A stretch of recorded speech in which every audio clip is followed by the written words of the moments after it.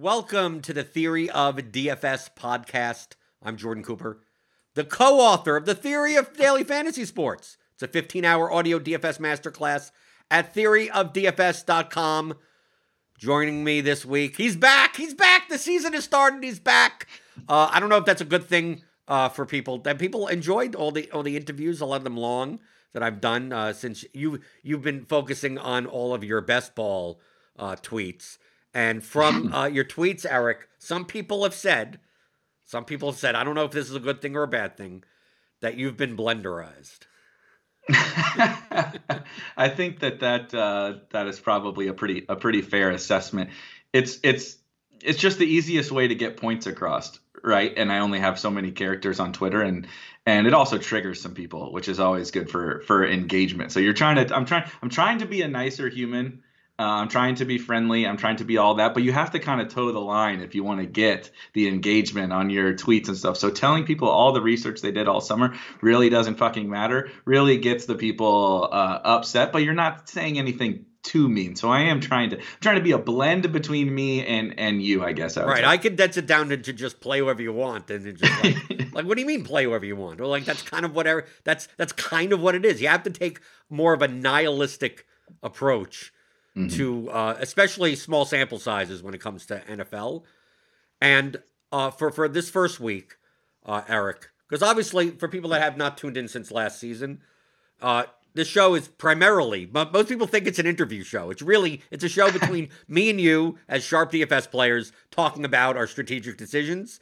Just so happens that you get involved with other things and you're gone for a while, and I want to still do the show, so people come on. But entering this first week of the season, so many people have said the first week we don't know shit, right? We do not know shit. People will study the preseason and think they could find something out from there. But of course, this is when teams work on stuff, right? It doesn't mean that they're going to necessarily play that way in the regular season. Did you take more of an approach? How far away from we don't know shit to, well, you got to know some shit in order to build lineups? I think we could both say that the approach, probably the sharper approach to take this past slate was to almost like look at these 3K wide receivers and go, don't act, either one of two things. Don't act like like that they're actually going to get the work. And number two, even if they do, if they put up 12 points, it may not even matter.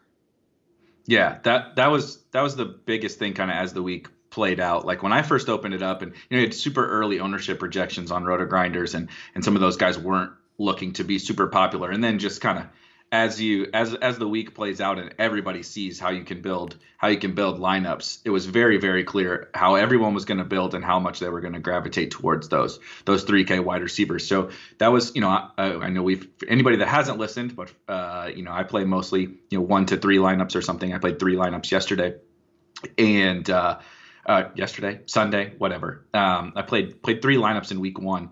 And yeah, pretty much X'd out all those guys. And I actually didn't play Christian McCaffrey either.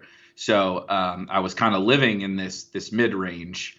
And that was kind of the clearest path, I thought. And what really I thought was kind of an interesting part of that. And I talked to Ben Gretsch, who I'm doing a Sunday morning show on Roto Grinders now with. We kind of talked about it. Like if you really take a step back and think about for tournament and upside on week 1, like you could, to use your phrase, play whoever you wanted, even if you lived like in that mid tier. Like there was no real salary cap constraints, even if, do you want Travis Kelce? Do you want Tyreek Hill? Even then you didn't even have to go to those $3,000 wide receivers, but everybody did that. And then, jammed McCaffrey, Kamara, Dalvin Cook. And so I just thought it was so blatantly clear that like if you lived, and now I didn't hit on the right guys, obviously, right? Because you could get the right construction, you just still need the right guys. Like for instance, I was focused more on the mid-range running backs. Yeah. The problem came in. It was a weird dynamic before lock. It surprised me more than anything else. and I discussed this on the pregame show with James on Monday, that typically any late news, especially on Sunday, is not reacted to anywhere near as much as anything that we find out Wednesday, Thursday, or whatever. Yep. I originally had in the millie I'm talking about, because that's what most ownership projections are, 7 to 10% from Raheem Mostert. Yeah. That's what I had. Like, I going into it, and I didn't think he didn't project well, but also all the projections had Trey Sermon in sharing, 20, 25%, 30% of the work for Shanahan, who is known for rotating his running backs as it is. And then Mike Davis projected decently well already. And then Gallman was inactive and Sermon were inactive. And it kind of bumped these guys up further. Like if you went to updated projections, Davis got extra points, Mostert got extra points, but not to that much extent as you would think. Yeah. I was shocked to see opening up the DraftKings app and see Raheem Mostert as one of the highest owned running backs on the slate. And if we look at the game changer, which I wasn't even able to get in, the contest filled too quickly. They filled so early. Right. I was like, okay, I have to decide whether or not I'm going to play the game changer. I played 8 single entry 3 max lineups. Okay. And then I played my whole large field builds that's still separate. But like the game changer lineup I would have played, I don't think I would have gotten there. Was Russell Wilson. I would have overstacked that game. Russell Wilson, Metcalf, Lockett, Everett, Pittman, and then found a way to play Mike Davis with Devontae Smith. Like to have a mid-range running back paired with an opposing wide receiver, and then probably end up on Raheem Mostert in the second running back slot. So that's what I'm saying. I don't know if that construction would have actually gotten there, but I was focusing more on on the mid-range running backs only because the construction was barbelled. So I believe that if I stayed away from the 3K wide receivers, if I stayed away from the non-Derrick Henry high-end running backs, that like in order to play like one, you could play one of the two. If you wanted to play a 3K wide receiver, level wide receiver, one high-end running back, you could still make a fairly balanced build with the rest of your lineup. Mm-hmm. But once you put in two, you're being led to all you're being led to 2v2s rather than 5v5s. And I kind of lived in that zone, kind of staying away from the constructions that needed those two. So I landed on more Mixon. The problem with Mixon is that I typically had Justin Jefferson across from him and not Adam Thielen. And my Tyler Lockett's and DK Metcalf's had Pittman or Paris Campbell on the other side and not Zach Pascal, even though I'd still had some Zach Pascal. But like I still had in my large field some Callaway, some Elijah Moore, some of those guys, but way under. But they fit in line. If you looked at the lineups, they fit in lineups where, like, you could play Callaway in that lineup. And I'm playing Callaway. I played a lot of Aaron Jones, living in that mid range, $6,800 running back. I'm like, how do I play Callaway or any of the Saints in a lineup that makes me more? Because I think Callaway Adams, that combination would be used. So I'm like, let me fill in these mid-range running backs. Obviously, that game didn't get there. But you mentioned, I wanted to have a small conversation. Listening to you on the Sunday morning show with Gretch was different. Like, it's weird. I listened to Adam, Ship My Money, because that Awesome they do a show at 9 in the morning. Mm-hmm. Okay, so I typically tune into that because Roto Grinders doesn't start until 10:30. So I like hearing Josh and Adam talk about the slate, and then I hear you guys talk about it at 11:30. You both had different opinions that were both right, and I lean more on the side of Adam. So like what you said on your show was Kyle Pitts was the easiest place to get leverage, right? Just like he's going to be probably the highest known player on the slate. He's 4,400 at tight end, and tight end sucks typically. Mm-hmm. So there's so many ways to play. Either pay up and just play Kittle or Kelsey, or you pay up a little, you play Hawkinson, or you could find Conklin, Croft, Everett. I mean, or just pair whatever stack you're using. If you're using Trevor Lawrence, James O'Shaughnessy, there you go. Like how much more? Like, should Kyle Pitts be 35% owned, where all these other tight ends are 5% owned? And I believe you're right. If you're using tight end as a leverage point. Now, what Adam said, which what I built primarily for, it's not like I was over on Kyle Pitts, but looking at Kyle Pitts at 4,400, you have to look underneath and go, obviously, if you play Kelsey, your construction's just going to be different because it's not a 1v1 anymore. Kittle's not a 1v1. So the only tight ends that I'm worried about with Kyle Pitts, let's say Kyle Pitts scores 12, right? An average, like not a ceiling game, but an average game. How many of these tight ends underneath 4,400 can score 12? Like the only way that I get burned by Kyle Pitts is if a cheaper tight end significantly outscores. I'm not talking, if Kyle Pitts has 12 and this tight end is 16, like how much am I that much behind? I'm 4 points behind. So looking at the tight ends below him, I just felt like if I could get Kyle Pitts 12, like I'm still fine. I'm not going to beat out Kelsey's 25. You're right, but I'm not paying $4,000 more. I get that from a wide receiver instead of Kelsey, right? Yeah.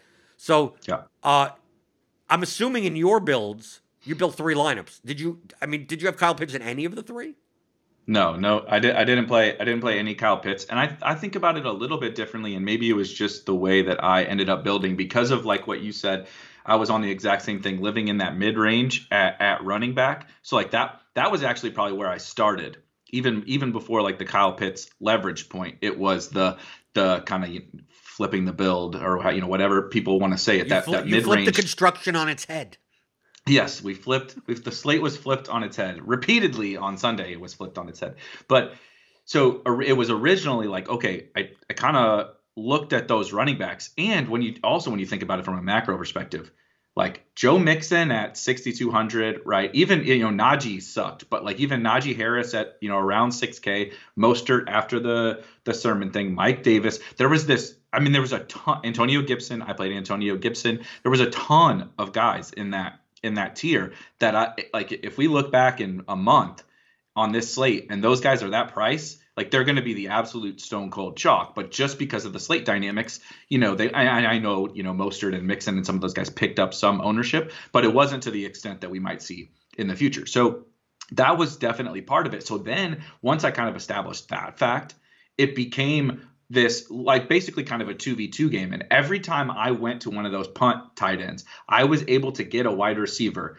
like I played a lot of the Panthers passing game, which is, part of why I didn't have Christian McCaffrey. And so like I can get DJ Moore, I can get Robbie Anderson. I played Keenan Allen with Antonio Gibson, right? Getting into like that, I wanted to get into that tier of wide receiver too. Where I was able to live, let's just call it 6K or whatever. I played a Bills stack, so I had Stephon Diggs, and it allowed me to get up to Claypool or Juju or Deontay or whatever as my bring back on that. So it was just kind of how I ended up building, where that leverage at tight end ended up. I kind of needed the cheaper guys.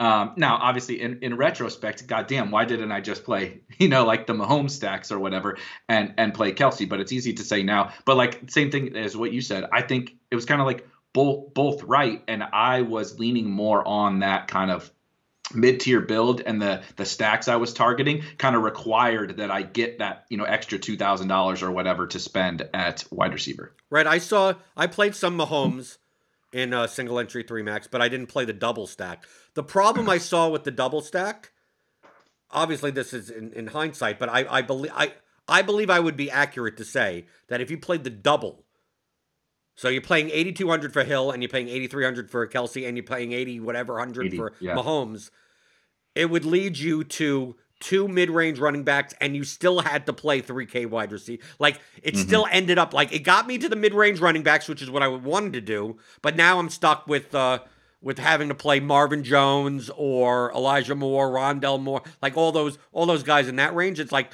but the only way that works out is if the Chiefs stack just goes nuts, and obviously Tyreek has 40 points, Kelsey has 25, and Mahomes is 38. Yes, that will work in that case, but in most cases, I just wanted to avoid these 3K guys. I wanted to play someone like in the mid. I was living more in the 4,500 ish. I was like similar guys, but like they're much better. Like I'm playing Corey Davis as obviously because Elijah Moore is chalk on the other side. I had tons Jamar of Chase, right? Jamar Chase, Smith. Devontae Smith, Higgins. I'm playing kind of a lot of Pittman, that range of types of receivers, and that also lets me go up to a premium tight end from Pitts, or allows me to go to a premium running back with Pitts. But the thing that I to go back to this Mostert thing, which goes along with a tweet that you had this morning about what we'll talk about next week's slate. In the past, it's 2021. Like literally, I said this to James on Monday. Last year, what was it, week 13, week 14? Ezekiel Elliott, inactive, like unexpected completely, right? Tony Pollard's like 9% owned. I mean, like, I'm jamming him into 60% of my lineups. And even in the higher stakes, he ended up coming in at like 18, right? Yeah, so still way higher. That was information that we knew 90 minutes before lock, that if you were using projections anywhere, Pollard became basically the top point per dollar play of the season, right? Like of the entire season at that point. And 10% owned in the large field and like almost maybe 20 in the small field. Raheem Mostert goes from like 10% ownership to 30% ownership in the same way. And it's not like, even in projections, it's not like he was jamming in. He ended up being very similar to Mike Davis or Joe Mixon in that range. Like if you originally had Mixon and you said, I'm going to go down 400 and get Mostert, like then I get it, right? Yep. But it's not like the type of thing I got to jam this guy into like 100% of my lineups, although some people did. And the same thing with the Mike Davis news with Galvin being inactive. My question is, like, how come as early as not even a year ago, right, in NFL terms, right? So in 2.5 months of NFL DFS terms, did the field like nowhere come close to react properly for that Pollard thing? But in this instance, like I played about, in large field, I played about 22% Raheem Mostert, assuming I was going to be double the field. Right. Assuming that. So I'm building my lineups based on that. And then when I see he's in the $5 milli, he was 23.6% owned. And I go, I'm actually in the efficient range now. Do you believe, like your tweet, because we'll talk about, are people going to overreact? Because my favorite week is week 2. Is you said that people aren't going to, quote, overreact as usual because so many more people are utilizing subscription sites and projections and optimizers and are on the pulse. They're listening to more stuff, reading more articles from smarter people, that those overreactions, like the game log watching is not going to be there. Do you think that it highlights your point more? The fact that look at Mostert's ownership in 90 minutes before lock, or do you think that the Mostert thing was an aberration? I think it's possibly a little bit of both. I was also surprised by the Mostert ownership. He was one of my guys, which was also really frustrating because he was one of my plays that I liked a ton for tournaments before the Sermon news, and I really was like, I was going to play him, in at least one of my lineups, probably 2, and then I made sure to play him in 2 after the ownership, kind of bump. But again, same thing as you. I didn't expect that, but I wanted to like kind of make a stand on him after I knew he was going to get at least a little bit of steam. However, the amount of steam that he got, Yeah, becoming one of the highest owned running backs of the slate. I thought was Eric. He was 41% owned in the game changer. I know. It's absolutely ridiculous. I did not see that coming. And what I think it's a little bit of some of the stuff we talked about last year, where you remember the Cowboys Giants game after Dak was still healthy. And the Cowboys had just scored 7 million points. We're talking about when everyone saw that and like, oh, that's obviously the chalk and whatever, and then it actually came in as the third highest owned stack instead of the number one. And so there's so much more. Everyone is galaxy braining each other, I feel like, right now. And we get a few more of the, this is the opposite end of that, right? Where everybody sees Raheem Mostert 10% owned. They see Sermon's out. And I know that everybody probably thought the same thing as like you and I did. He's going to get an ownership bump, but it's probably not going to be enough, was essentially kind of what my thought process was. And so everybody's thinking that. In the game changer is a lot of the sharper players. And so they're like, okay, they see Mixon's kind of the popular guy right there. And then you have the elite guys, whatever. Mostert just screams this natural tournament pivot. And so that's what everybody does. Yeah, but we saw it, but we did not as much of an effect in the. I can understand your point from in the game changer, the luxury box, like level $1,500, $3,000 level, really small field, 100 to 300 entry type of thing, because it's people that pay it. It's mostly people that pay attention, or people that are just throwing in their cash lineup, and the cash lineup would obviously have all those chalky players in it. Yeah. But to have it in the Millie be that way, I mean, Elijah Moore was 31% owned in the game changer. He was 9% owned in the $5 Millie. So like he got ownership, but I'm just saying like Elijah Moore was like Callaway got 20% in the Millie, and 27% in the game changer. But like it's hard for to wrap my head around the fact that people in the $5 Millie, which had 1.2 million entries, okay, were quote sharp enough to play Mostert after Sermon got inactive, yet only played 9% of Elijah Moore. Right, yeah. Like it's like I would figure. I mean, ETR. Nothing against ETR as a site, but I'm not too sure manually massaging ownership projections is the best way to do it. There should be manual massaging, but I think I believe ETR goes a little.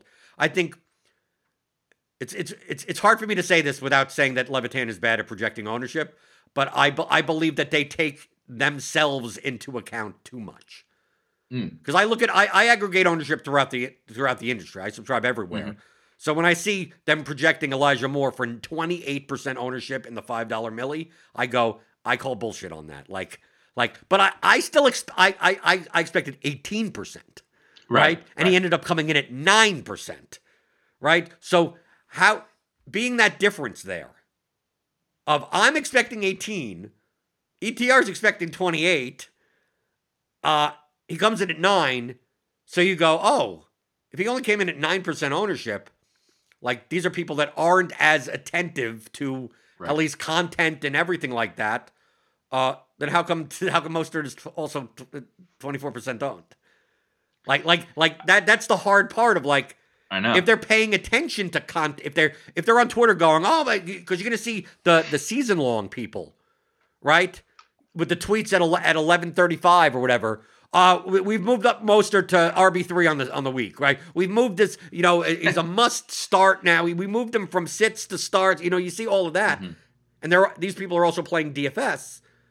Like, how come Rondell Moore is only 5% owned in the Millie Maker, yet Mostert went from like, unless I'm making the wrong assumption here, unless I'm it could be this. The ownership projection originally of Mostert from 7 to 10% was off, and people just saw the 49ers against the Lions. I'm going to play a $5,800 running back. And maybe Mostert, without the news, would have been 18% owned in the Millie as it was.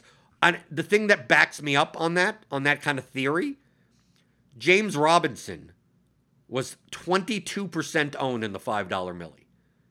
Jesus. Now, Christ. James Robinson, for his price on FanDuel, I understood.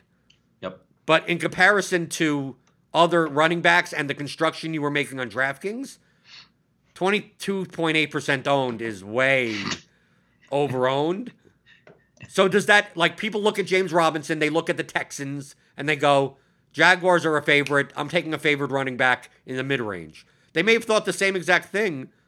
Like, is it due to the fact, maybe the jump from the late news didn't really help Mostert at all in the small field stuff. Mm-hmm. And we would have been talking about if there was no news, we would have said the game changer Mostert was 9% owned, and in the milli he was 19% owned. And you go, look at how drastically sharp differences, right? Look, Mostert and Robinson both got ownership in the milli and barely any in the game changer. So maybe. I mean, that just came to be right now that I just went with the assumption that Mostert was going to be like 10% owned to begin with, and maybe that baseline was the wrong baseline. Right. So, yeah, we had the going in assumption of what we thought that person was going to be mainly based on projections, right? Same thing with James Robinson is the game has become so much projection, which is kind of what I was talking about on Twitter this morning, is like people aren't just chasing whether it be game logs, or I know there's no game logs for week 1, but chasing the matchup, right? This guy actually doesn't really project very well, James Robinson, Raheem Mostert, but the matchup is pristine, or they're on an awesome offense, right? Like the 49ers. That was the Mostert thing. And it's possible, and so like I'm always referencing that in terms of the contest that I'm playing in, right? Because I do feel comfortable like making some of those assessments on the luxury box or the game changer or whatever, because those players are focusing in more on the projection. And then now, kind of like I brought up earlier, there is a little bit of that game theory wrinkle, right? Everybody's kind of galaxy braining each other. But in the the $5 milli, I think it's possible, and maybe that'll go away too as the season goes on. But coming in right away, right? Especially think about the context of James Robinson. Last year, he is the workhorse, right? That he was the, baby CMC. He never left the field for the Jaguars. He was like always over-owned last year. You remember last year, like he finally got to be expensive, and he was the guy in the lower stakes stuff that he was like the one guy people were continuing to chase. Now he gets the Texans. Everybody thinks the Texans are an absolute abomination, of a franchise. Turns out the Jaguars are the ones that are the abomination of a franchise, and people just play him. Flip side, the Lions are like the laughing stock, right? Their coach is a freaking psychopath that drinks, never-ending pots of coffee, and like they are wide receivers are worse than college teams. Like there's all this stuff like going into this week 1, just specifically relating to those two matchups, those two teams. Everybody's excited for the 49ers. I was excited for the 49ers. And so I think those casual consumers, those might be really like hyper specific scenarios like that you said, that we were just wrong because we're in this bubble and looking at the projections and all that. And it might be right for the luxury box or whatever. But, just this really specific example, I think it was fascinating. I mean, it's fascinating to me, and I definitely still don't have an answer, but I think there's going to be kind of random outlier situations like that pop up every once in a while. But also, what do you think? Like, do you think that that's something that maintains at all? Like, I feel like that's something that probably starts to go away like really, really quickly. Like people are not going to chase the guy against the Texans as much, like very, very quickly when they don't project as well. But I also could be wrong on that too. Well, I think it's highly dependent on the contest. Yeah. I mean, the contest that you're playing, yes.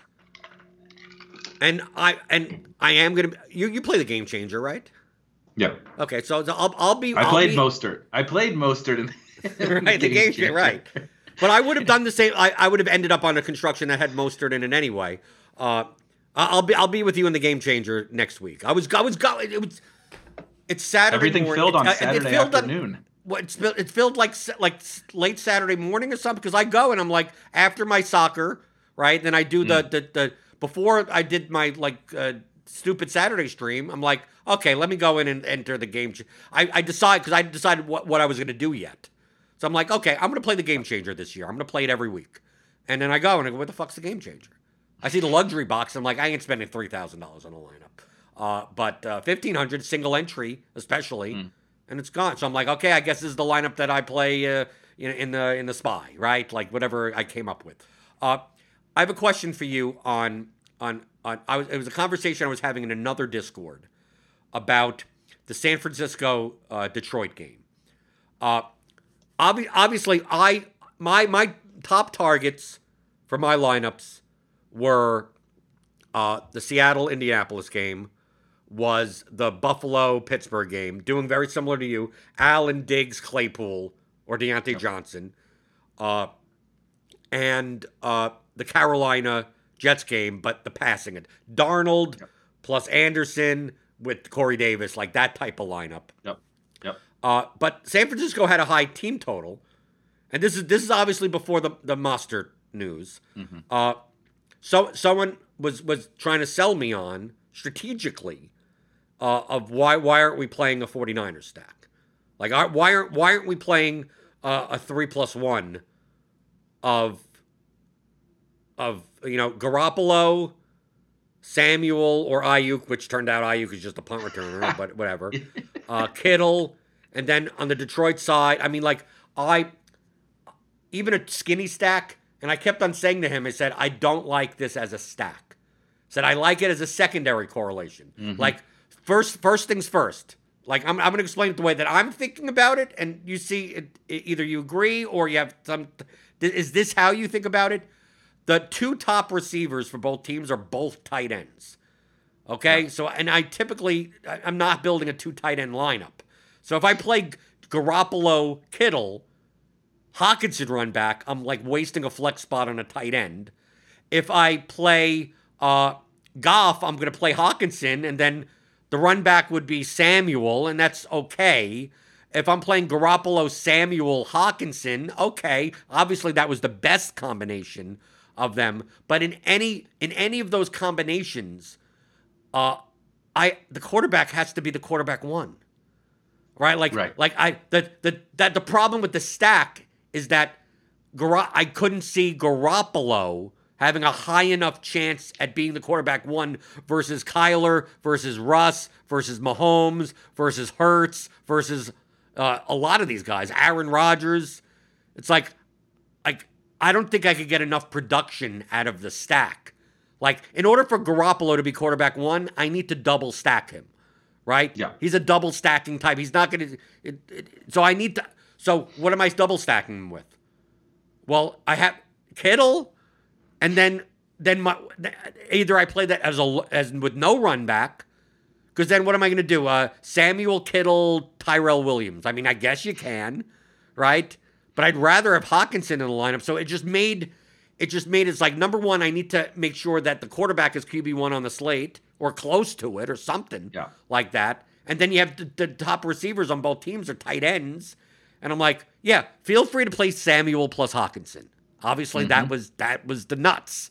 If you did that, feel free to play Mostert plus Hockenson. Feel free to play Kittle plus Tyrell. That's fine. Like, but once you stick in that quarterback in there, these quarterbacks, Goff and Garoppolo, they're not going to be high-scoring quarterbacks without putting up 300-400 yards and 4 touchdowns, which means I need more than one receiver paired with them for a ceiling. And none of those constructions, because of the tight ends, work out that way. I'd rather just say, if I skinny stack, like, then I don't... If you skinny stack there, you're basically saying Garoppolo puts up 22 points, and it all goes to one player, and then you lose to Kyler Murray. Like, you lose to some other quarterback. So, like, the stack... I was like, it's not like I don't like the game. It's just that I don't like the combinations that you need to make in order to get proper ceiling in your lineups. Is that a similar methodology that you use? 100%. I actually was talking about this with somebody, I think on Sunday morning, where there's games or spots or whatever. Like, if we remove the names and don't think about some of that nuance, specifically as it relates to DFS, where I'm like, I like this game, like, even actually I thought the Chiefs were one that was difficult. I liked Odell, and Landry was okay, but the same thing, I might have liked like a Browns tight end, or like the Browns and the Lions are a fairly interesting kind of comparison because, obviously the Odell thing ended up being. But there was a little uncertainty around Odell, which made it a little bit hairy, in it being the afternoon game. Right. But I had a lot of OBJ with my Chiefs Yeah. because of the Q tag. I'm like, Right. he's not going to be owned at all, and then I obviously had to switch from there.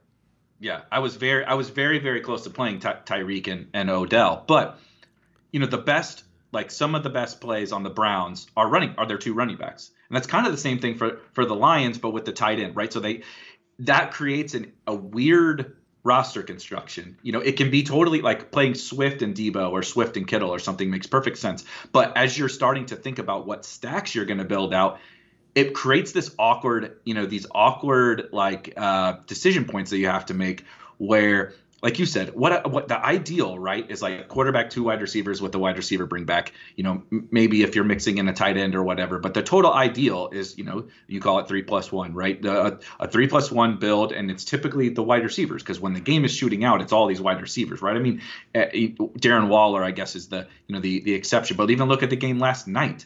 Right. I don't know that everybody expected that kind of insane game, but Bryan Edwards is catching bombs and Hunter Renfro's got 8 catches. Sammy Watkins is catching bombs. It's just crazy. And so these wide receivers are the ones that are, pass catchers, like traditional pass catchers, not the running backs. So when it doesn't fit into those constructs, that's something that I personally really, really struggle with. Quarterback is also part of that discussion. People might question me because I played Sam Darnold, but I actually felt fairly strongly that Darnold did have the upside to at least I don't know about beat Kyler Murray and beat Mahomes, but for 5K I actually thought he could. Yeah, but he's much shit. No. The guys like Darnold are there. I mean, Garoppolo is like in the 6K range. I mean, like was he? I didn't even know how expensive he was. So right. That's what I mean. But like at least Darnold. Like that stack is cheap. Like to me, Darnold is a vomit stack. So basically, you're betting on the fact that no quarterback is not that Darnold's going to put up 30+ points. You're betting on the fact that no quarterback puts up 30+ points. Like that, it's in that price range. But if you play Aaron Rodgers at 6,800, you're betting that he puts up 30+ points because if he doesn't, you might as well have played Sam Darnold in that spot and save the money. Yep. And I think early in the season, that the Panthers were just kind of a stand, from doing all this best ball shit for months. They were an offense that I've been wanting to invest in. And I do think, Sam Darnold, we're going to half victory lap, half take an L. He had 19 fantasy points in the first half and he ran and he had a rushing touchdown, which is people are like, oh, you can't play him. He doesn't run, all this kind of stuff. And so I think capitalizing on some of the things where I thought the market might have been wrong about that offense and about that player was why I was interested in him. Obviously the second half was brutal and that stack didn't really get there, but that stack made sense, right? It's a condensed offense. Even if you wanted to play him with CMC, I guess you probably could. CMC led the team in targets. Not really my forte, but it was so easy to make that stack, right? Darnold plus 2 receivers and Corey Davis, or if you want to play Elijah Moore, I played Tyler Kroft. You want to do those different things. It was so easy to make that stack. Whereas you have a guy like Jimmy G who's more expensive and they really want to run. If the game is going how you expect it, Jimmy G is not doing much really, volume wise passing. And so there's just so many roadblocks to certain stacks as it relates to guys like Jimmy G or teams like the Browns, even especially once you removed Odell, teams like the Lions, where I tend to, and maybe this is a mistake, I don't know, but I tend to exactly what you said. Give me Hockenson and Debo in that scenario, or give me Mostert and Hockenson, or Swift and Kittle, or whatever. I love the secondary correlations in those spots, and I actually think they often tend to go under-owned too because of this conversation. Nobody wants to play Jimmy G, no matter how good the spot is. Right. The ownership of the quarterback going down creates the ownership on all the players that he'd be attached to go down as well.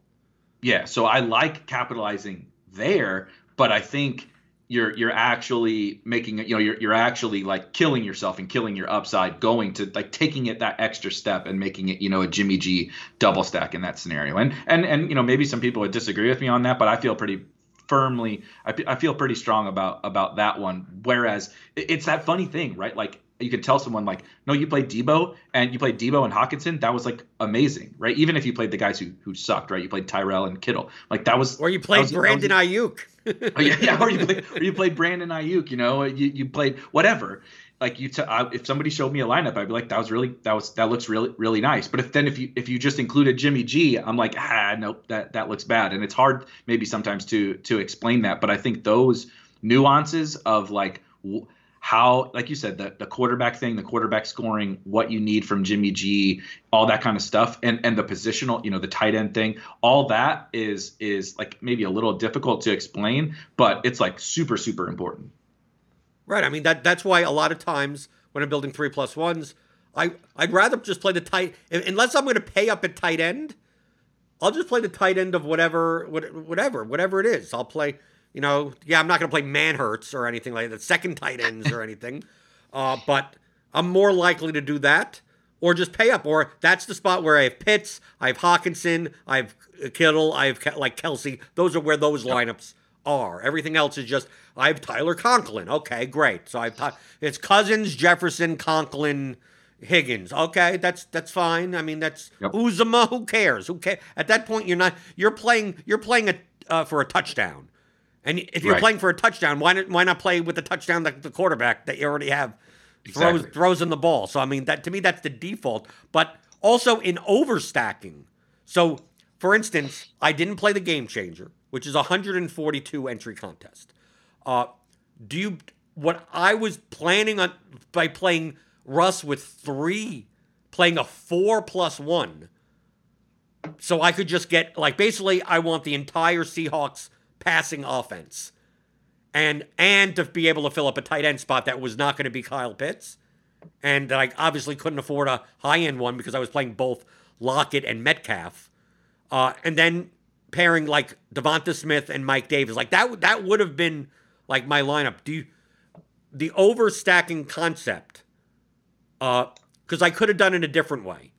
I was thinking about doing not playing Devonta Smith and Mike Davis and just playing Pittman and Campbell or Pascal. Like basically just like I'm playing a 4+2 and then one-offs in the rest of the spots, and just like if the game goes off, I think I could beat 142 people. I know Leone talks about those overstacking constructions all the time, but do you think the key question is, once I put Lockett and Metcalf together, 7,500 and 6,700, like that's I'm obviously not like for large field stuff. I think I just don't think Lockett and Metcalf together have a ceiling to win a large field GPP. But do you think it's more of a leak? I mean, obviously I'm making up a lineup that I would have played because I couldn't fucking get in the goddamn contest, right? And I probably would have come close to the cash line, but not gotten there. Because I probably would have had Mostert in that lineup. I saw the construction. I needed either Mixon or and I probably would have, with the 11:30 news, gone like, fuck this Mostert, like that. No one's gonna react, and then he ends up being 41% owned. Do you think that? How much do you consider of when you have two higher price wide receivers or even tight ends to go, because we're still like Hill and Kelsey are a perfect example of that at the highest. And we had like Ridley and Julio before. We have Godwin, Evans, Brown. Like you got all the receivers are fairly expensive.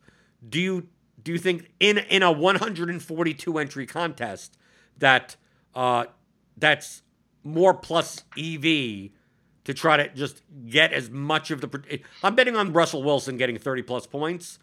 Like, I might as well not have to worry about, did I pick the right one between Metcalf and Lockett? And just say, I hope they have 3 touchdowns between them. And I don't care if Metcalf has 50 points and Lockett has 3. I still get 53 points from those 2 receivers with Wilson. Do you build your lineups to that overstacking extent? Probably not even as much as I should. Like in your Darnold lineup, for instance, did you play like Moore and Anderson and like you could have played like You could have played Darnold, Right. McCaffrey, Anderson, Moore. Like that would be the overstack, right? Right. And I thought about it, and I will say, like, this is something that even maybe 2-3 years ago I was like, I didn't consider, because of all the things we talked about. Like, if I'm thinking about, Yeah, but this is right. We're talking about the small field stuff. Like, I Correct. want people that are listening to realize you probably are not doing like playing 4 or 5 guys from the same team and 2 run backs for the 1.2 million entry contest, because these at some point these ceilings are negatively correlated to one another. But in a 200 or less field contest, especially if you're playing a game that is not chalky, like. I'll take all of Seattle's 38 points, and then you guys have to run me down with your mixing and matching everything, and let's see if you could do it.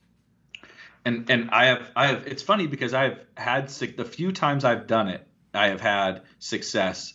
I think like back to like the Vikings last year. And it's because it's so condensed, right? Same thing with Seattle. It's like you said, like almost for sure, right? That like if Seattle scores 45 points, Lockett, Metcalf, Gerald Everett, like I could put in Carson even. I could play Carson at his price. See 6,000, throw him in also. And so it's something that I definitely need to like get better about considering. The struggle I have is, especially on a week like this week 1, I found it really hard because of how soft I thought that the pricing was. And it turns out it wasn't soft because all those players failed. Exactly.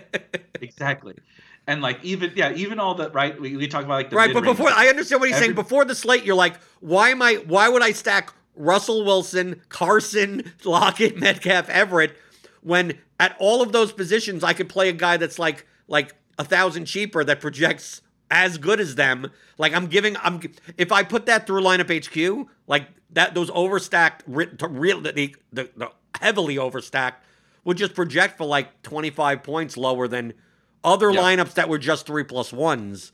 And you're like, well, why do I have to do it on this slate? It seems like more of the type of thing that you would do on a slate where like it's one of those slates where we're like starved for value. And it's just like, because everything is more efficient, let me just take a shot on a team in a game and then try to run me down. That's exactly what I was going to say. Is I think it works really, really well on those slates where we're like, you get slates, again, referencing like last year. The chalk is not all these $3,000. I know that they literally all failed, but like the chalk is not these like actually really strongly projected 3K guys or not even as strongly projected as Mostert, as Mixon, as Mike Davis, as Kyle Pitts. It like when we get to this, week 8 or week 9 or something, when you remember Jets, but we're talking Braxton Berrios and Denzel Mims and stuff like those weeks. When you get to those weeks, we're talking about $3,000 wide receivers that like I forget there was another one we had where the guy didn't play. He didn't touch the field. I remember. I think 2 years ago. No, I remember 2 years ago. Multiple Raiders receivers were out. So the whole thing was Martavis Bryant is the wide receiver 1 for the Raiders, and he's 3K, right? He is the wide receiver. Like, who else are they going to play? And then they brought in like practice squad guys, and it's the second quarter, and most of Twitter is like, has Bryant played a snap? And I think he played a total of 3 snaps, got no targets, and he was like, in catch games, he was like 42% owned. So those slates are like the absolute perfect for that, right? Because you can approach it in multiple different ways. You can find an offense, and overstack them and include these like cheap kind of shitty ancillary pieces, right? Because it's like, so like I remember seeing Giant Squid's lineup in the luxury box he played. He played all of the Cardinals wide receivers: Kyler Murray, Christian Kirk, AJ Green, DeAndre Hopkins, and Rondale Moore on Sunday. And he got like 20th. And so did he play Chase Edmonds also? No Chase Edmonds, Kamara and Mixon. So then he just like plugged in like I guess the best plays, right? Then you just plug in the projections, right? So no run back. But anyway, it was kind of fascinating. So, anyway, that does speak to part of it where I think it's more viable maybe even than I was giving it credit for on a slate, even a looser pricing slate, like I was saying. But that was also an example of, okay, I'm getting like all my value from that. right? So he gets Christian Kirk like out of absolutely nowhere. Christian Kirk, huge two touchdown game, and obviously the Cardinals score a ton of points. So he's getting it. Obviously DeAndre Hopkins was good, but he's getting it from these cheap guys, right? They're like he consumed all this value from these cheap guys. Where obviously the rest of the field is not getting that from Terrace Marshall and Elijah Moore and Marquez Callaway and even really Marvin Jones. And so I think that also, but again, on the tighter, the more efficiently priced slates, that's like amazing. Like I love doing that. The guy that projects for 4 targets or whatever for 3K, but he's 2% owned because Martavis Bryant, projects well, or Braxton Berrios projects well. It's like those are the perfect slates for me to do that. But on the flip side, you can also do the opposite thing on a slate. Again, I think it's more when it's a little bit more efficiently priced, which I actually think moving forward already we're going to have a lot more efficiently priced slates. So it's really going to start to come into play. But same thing when there's not like every team's wide receiver 1 is like affordably priced and there's like tons of amazingly projected running backs. You can just say, okay, give me all the Seahawks. They score 45 points. Like I'm definitely cashing. And I probably have some kind of crazy 2-3% owned guy that has just gone nuts. And so you guys got to run me down with like plays that, were median projected, from a median projection standpoint, we're probably pretty good, but may not, Braxton Berrios didn't have a ceiling, right? Braxton Berrios was never scoring 35 fantasy points. So like if you hit on the Seahawks game, the chalk is not running you down. So I think it makes a lot of sense on those slates, but I struggled with it, in week 1 for the reasons like we talked about. Well, going forward, to get to your tweet about, are people going to overreact to week 1? Okay? Because week 2 is my favorite week. Because people will look at small sample sizes and they think that they know. I mean, that's my whole thing in general, that people think they know and they don't. Now, you made a pondering that because so many more people than in the past, and I would agree with you if it would go 2015, definitely, are playing with some type of projection set, or they're listening or reading smart players that are giving, here are the best plays, but I mean, if you go to the projections, that's what it says. That's my whole bugbear with content, is not that the content is bad.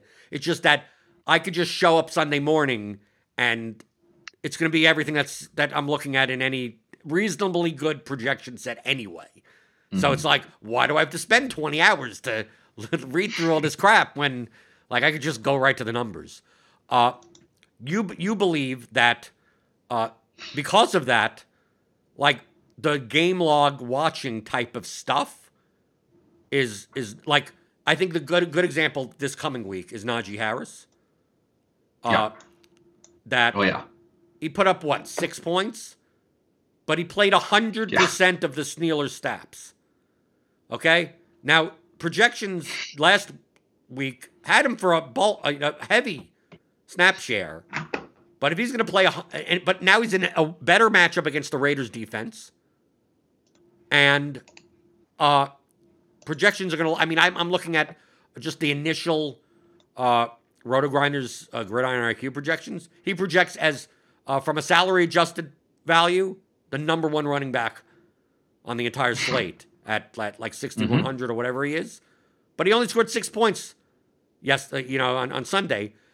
Your thing is that, well, in the past, if this was 2015, Najee Harris would come up to this slate and be 8% owned, right? Because people will look as like, the guy had a bad game or whatever like that. But because of content and projections, like Najee Harris could easily come in at 30% owned this week, even though he only put up 6 points yesterday or Sunday or whatever. The counterpoint since I made your point for you, is the way that I play. And the way that I play is a little bit more nutso. This is the reason why I listen to content. Like, I listen to all the podcasts. It's not like I'm listening in 10. People think, you're listening to 30 hours worth of content? Yeah, at 1.5 speed while I'm in the shower or while I'm doing other work. And sometimes a podcast goes completely by and I don't even remember listening to it. I mean, because you're paying attention to something else. So it's like talk radio in the background. The thing of Najee Harris, all these projections People don't realize it's not done, NFL especially, not done by an algorithm. Now, the model back tests and everything, for the weights and all the variables, but some human being has to put in a snap share, a target share. Like someone has to make those adjustments. Mm-hmm. So that's, to me, the exploitative version of that, of Najee Harris. He got 100% of snap. I'm assuming we're gonna hear that on every podcast. Okay. Every goddamn podcast. Right. He only had 6 points. And hey, there may be people that don't go there because they see he had a bad game, right? And projections are going to show him well, and all the content's going to say you got to play this guy. What happens if Benny Snell gets half the work? Right. That's what I mean by you don't know shit type of thing. Is Benny Snell going to get half? Probably not. Right? Is Najee Harris going to play 100? Now, obviously, Najee Harris could play 100% of snaps again and also only get 6 points also. I mean, like, the efficiency couldn't be there as well. But, like, for instance, on FanDuel, maybe playing James Robinson this coming week, right? I don't even know if they're playing, whatever. But I'm talking about those types of things. We saw something in one game, and then we're going to go, oh, that's going to be the way it is for the next 15 games. Like, no, my attitude is I'm more likely to go against what we just saw, right? Because you may bring out, like, Kyle Pitts only put up 7 points, but if you actually looked at Hayden Hurst is tight end 1, yeah, and Kyle Pitts is wide receiver 2 now, right? Like, he played like all the snot. Like, it's not like he wasn't on the field. It's just that he wasn't playing as a tight end. It negatively affected Russell Gage more than anyone else. Mm-hmm. So people may be smart enough to go, well, maybe I'm playing Kyle Pitts because, yeah, he's not going to be as owned as he was this past week. But I want to see I need to hear and see what that narrative, that like, someone got a 25% target share in week 1. We're going to plug in 25%. And I'm go, well, what happens if it's back down to 14 like it was for all of last season? Why are we adjusting it to that extent? So to me, that's why I like week 2. It's not the game log, but it's not people are going to play Deebo Samuel again because he had a big game. It's not that. It's the people are going to overreact to the snap and target shares and the play calling of week 1, adjust and it's going to end up in projections also. Mm-hmm. And then you're going to go, well, what if week 1 was what happens if week 1 was a anomaly, right? Like what if Jamal Williams actually does more than DeAndre Swift? Like it just so happened in that game because the Lions were down by 3 touchdowns that it's more likely that DeAndre Swift is going to be working out of the backfield. But who knows? Like it's not Derrick Henry. Like the Titans. That's a team I want to play, right? Oh yeah, right. It's like the recency bias of that, and nothing has changed from week to week other than the Titans sucked on offense. Who says Julio Jones can't have an 8-catch, 120-yard, 2-touchdown game? Like that's something that we before the game on Sunday against the Arizona Cardinals, A.J. Brown was like, Cardinals high pace. This is one of the highest total games. And now all of a sudden people may go, well, they only threw they both had 0 targets through the first quarter. I mean, we're going, how is it possible that the 2 alpha receivers have nothing? The Cardinals have 5 sacks in the first quarter or whatever.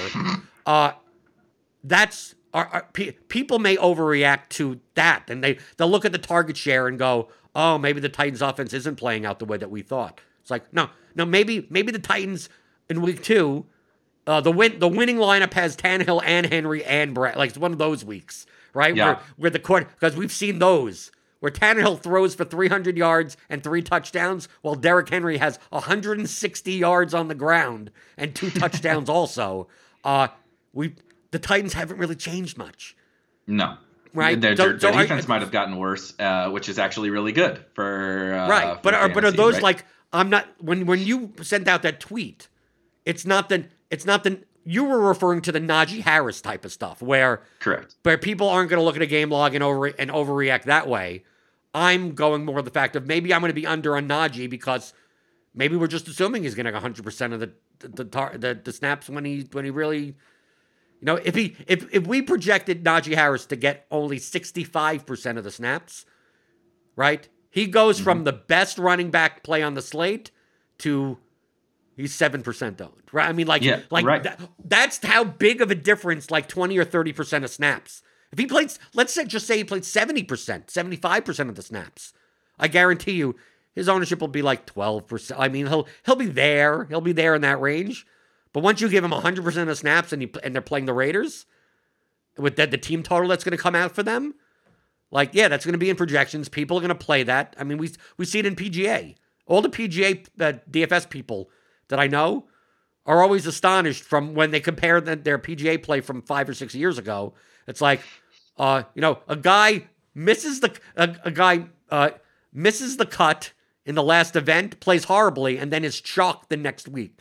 Because it's obviously his price goes down, the field strength gets, he becomes one of the better golfers in the $7,200 range on a course and a field that he should beat. And it was just the aberration that and then now he's 26% on. And you go, it's like, dude, in the past, if a guy had a miss, no one would play guys off of missed cuts.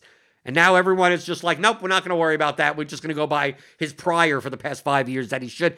That's just an aberration. So like that's the kind of stuff that I'm talking about, where it's not a game log kind of chasing type of thing. It's a we assume snap and target share type of thing. 100%. It's all about, and I couldn't agree, like this week, next week, these first few weeks, because even like next week, even week 4, even like week 5, maybe by like week 9, week 10, we're pretty much going to know. But even like this first month, we're really not going to know. I mean, shoot, like guys are getting hurt already, right? Mostert's hurt, so we're going to make assumptions about Elijah Mitchell and Trey Sermon. I guess we'll have to wait for Sunday to see if Trey Sermon's even going to be active this week. But Jerry Jeudy gets hurt, right? Guys are getting hurt, so there's always constantly things changing, and that's only shrinking the sample, right? Jeudy got hurt, I guess, in the first half of that game, so now. I literally I pulled up some of the projections, same thing that you were looking at. Like Tim Patrick is one of the best point per dollar projections, right? And it's like I get it. I understand it, but we're making massive assumptions about really really small samples, and so it comes down to me. Is the easiest way for me to kind of word that tweet and where people would get it, like the game log chasing thing. But what it really is the combination of those two things. Where is the market reacting, and where are they not reacting to what happened in week 1, right? Maybe there is no player like this, but maybe Najee played 100% of snaps, and now we're gonna assume that he's gonna continue to play 100% of snaps, and he's gonna finally start scoring some fantasy points. Maybe there was another guy who played 98% of snaps. This is not true, but like there was another guy, and but we didn't have that assumption coming in, right? We thought he was just going to be. I mean, frankly, Elijah Mitchell might actually be that for the 49ers. He played after Mostert got hurt, he played 80% of the snaps, got basically all the running back work. JaMychal Hasty just barely mixed in. Now, I'm guessing he'll be a little bit owned, but again, I don't know. Maybe the market is worried about the Kyle Shanahan thing, right? Because maybe the market just disregards that and goes, well, I'm playing Mitchell anyway, and yeah, and so right. So to me, I said on this morning's pregame show that I don't know what I'm going to do until I know what the market's going to do. So because people would ask me, it's like, so are you going to play Mitchell on Sunday? I go, I'll play Mitchell at 6% ownership, but not at 22% ownership. Like, I need to know where the market is going. Either the market's going to say he's the running back 1. Who cares about Hasty? Who cares about if Sermon is active? Like, they're going to give him 80% of the snaps. And if everyone thinks that, you won't see him in many lineups. But the whole thing is Sermon's going to be active. Don't take what happened in the last game as a thing. He's only going to get 40% of the work. They're going to spread it out. The projections will reflect a 50% target share, a snap share, and that goes down. And then I'm like, what happens if they just like what they saw and they just give him all the work? Right? Like what if, and what's the probability of that happening versus the ownership? Another player, I'm taking a look at the Gridiron IQ projections on RotoGrinders. Mm-hmm. I'm assuming, I want to hear what's people are going to say about KJ Osborne. Oh, yeah. For the Vikings. Because they don't have Irv Smith and they don't really even have a second tight end. like he played I think like 90% of snaps as like the third wide receiver. He got a bunch of targets and stuff. Yeah, they're low quality. I mean, he's going to be the fourth option on the offense, but he's 3,300 facing Arizona. So like he only in here, he only projects for 6.14 points, 1.86 point per dollar, which is essentially a less than 1% owned player, like in projections. Because I'm assuming like it's the game yesterday's. I always say yesterday. It's Sunday. These games they always run into each other. I was just watching football. It seems like it was yesterday. So in this case, are people that are inputting target and snap data in, not what like they're saying. Okay, we're not going to weigh Sunday's result much. Osborne is not that guy. Like that just it was a outlier thing. Well, maybe he's not. Maybe like in this case, based on this projection, I could see him barely being any owned, even though like from a recency bias perspective, a normal person would say, well, don't game log chase and right. Don't. It's like, well, why can't I when no one else is? Right? Because maybe that's the start of a trend. Exactly. That's everything to me. That is it's Najee Harris, right? Sucked, but the ancillary data basically says that he should be projected well. On the opposite side, so people that's what my tweet was based around, this idea that I just keep seeing people saying, like, don't adjust your priors off of one game. Week 2 is such a big edge if you just kind of stick to the things that we know, blah blah blah blah blah. And I'm like, kind of. Like right, like you said, if everybody is sticking to their priors on Najee Harris, well, what if he's just really this inefficient of a back, right? Maybe he sucks, right? Like maybe he's Trent Richardson. Like I don't know, but like just because it's not just about like, oh, don't adjust your priors, don't overreact. It's what is the market doing with this newfound information that we have, right? People were excited for Irv Smith. Like he was an exciting like potential breakout tight end guy, and Tyler Conklin and Chris Herndon are not that.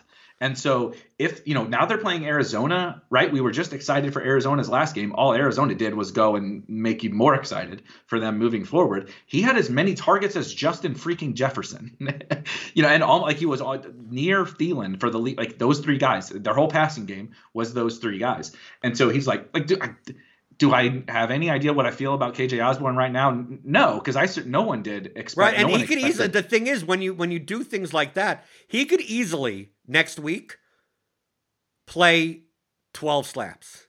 Yeah, right. They could be like, we're going to go to Herndon is fine. We're going to play Herndon and Conklin in 2 tight end sets, and here you go, Osborne with some weird third down 3 wide receiver sets, and he ends up being what happened with Russell Gage in Atlanta, right? He ends up like he should be there, but he's not. That could easily happen because teams game plan for each individual. Like you can't just go by what you just saw. But if no one's going to go with what they just saw, I'm going to say, well, what happens? What happens if it's whatever the market is doing. I'm doing the opposite. It's like so it's not a matter of me saying don't trust small sample sizes. Small sample sizes are not invalid. They're just very volatile. The standard deviation is very high. So just like you said, whoever wins the Millie Maker week 1, I think is going to win the Millie Maker week 2. Like that could be that could be the best DFS player in the world that won last week. That has the highest chance of winning at 0.0001% versus the 0.5%. Like that type of thing. But it's still a sample size. So just like BVP, we say in baseball, we always bring it back to BVP because that's the top example of taking small sample sizes too much. People that say don't look at BVP don't say that it doesn't exist, that batters can't hit, that have predilections to hit certain pitchers. It's just that with the sample sizes we have for all the batters and all the pitchers, we don't know which ones they are. Like, so when we say G-Man Choi hits Garrett Cole very well, like that could be absolutely true or it could be an aberration. But if the market is going to treat it as it's true, then play it as if it's an aberration. But if the market is going to treat, the guy that's, this guy is 0 for 24 with no home runs off of this guy, Like, well, that's no reason to change any decision you make anyway. So if the market is like, I can't possibly play that guy, and he's going to be 1% owned when he should be 5% owned, then you play it as if it's an aberration. Just that the sample size makes your decision, makes the range of outcomes to be not trustworthy. But your goal isn't to play the most trustworthy plays. Your goal is to just play the most inefficiently owned plays in comparison to the market. Right. And it's because you're trying to get paid off, right? I'm trying to finish first in this tournament. And when we have, so like, God, I can't believe we turned this into the KJ Osborne thing, right? But like we have this thing we now seen of KJ Osborne as maybe like who, if last week is true, maybe he's the best value play on the whole slate. And Eric, I just want to bring it up. Maybe he ends up being talked up. I mean, maybe right. It moves. But what's going to happen is the point that I'm making is that, like you said about Tim Patrick. Now, Tim Patrick next week is what? This is 4,600 because he's a little bit expensive. But do you know how much talk there's probably going to be about Cedric Wilson?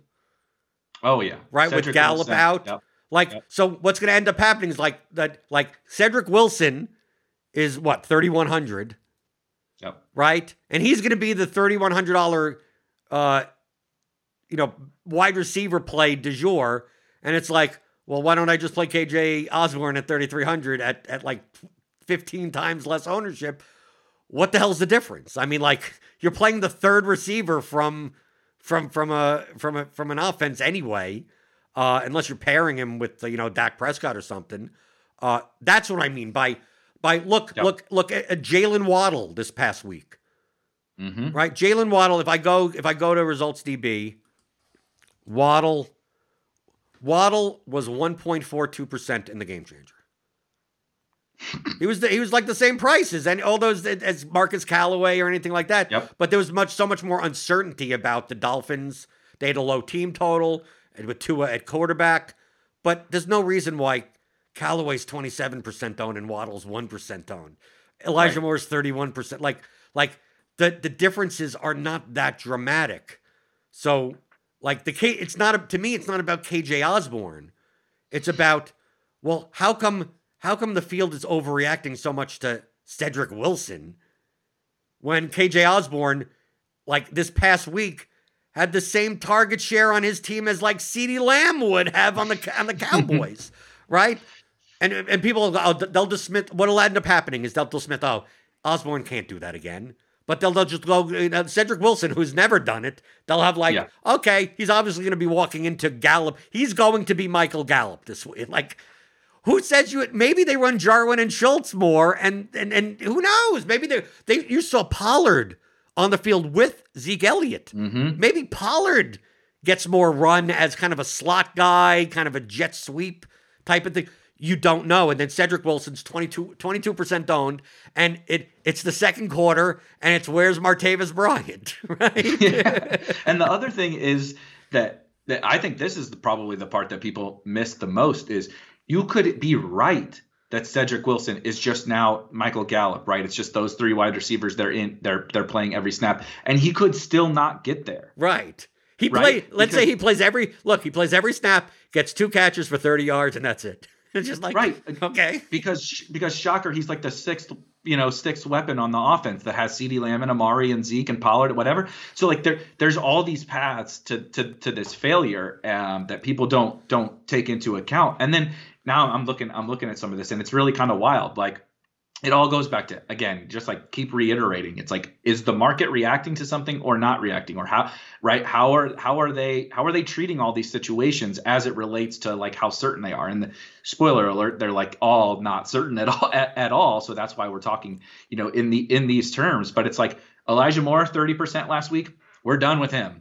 Like he's right. He playing may be 2% down for no reason. Yeah. He's 3,500. He got a $500 price raise. He was the absolute stone cold chalk last week, and now he's in a bad matchup, right? Which actually I would argue like the Panthers were not a very. I think their defense is pretty good too. Like, but he's in a bad matchup. The Jets look shitty.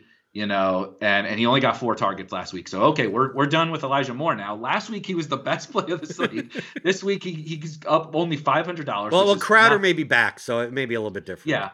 Yeah. But, like, he was playing outside. Berrios was tied for the lead in targets on the team playing in the slot. But it's like the same thing. Okay, now everybody's gonna go to Tim Patrick. Well, Cortland Sutton is the same price as Tim Patrick. Noah Fant at tight end. Why not? Why aren't we playing $4,200 Noah Fant then?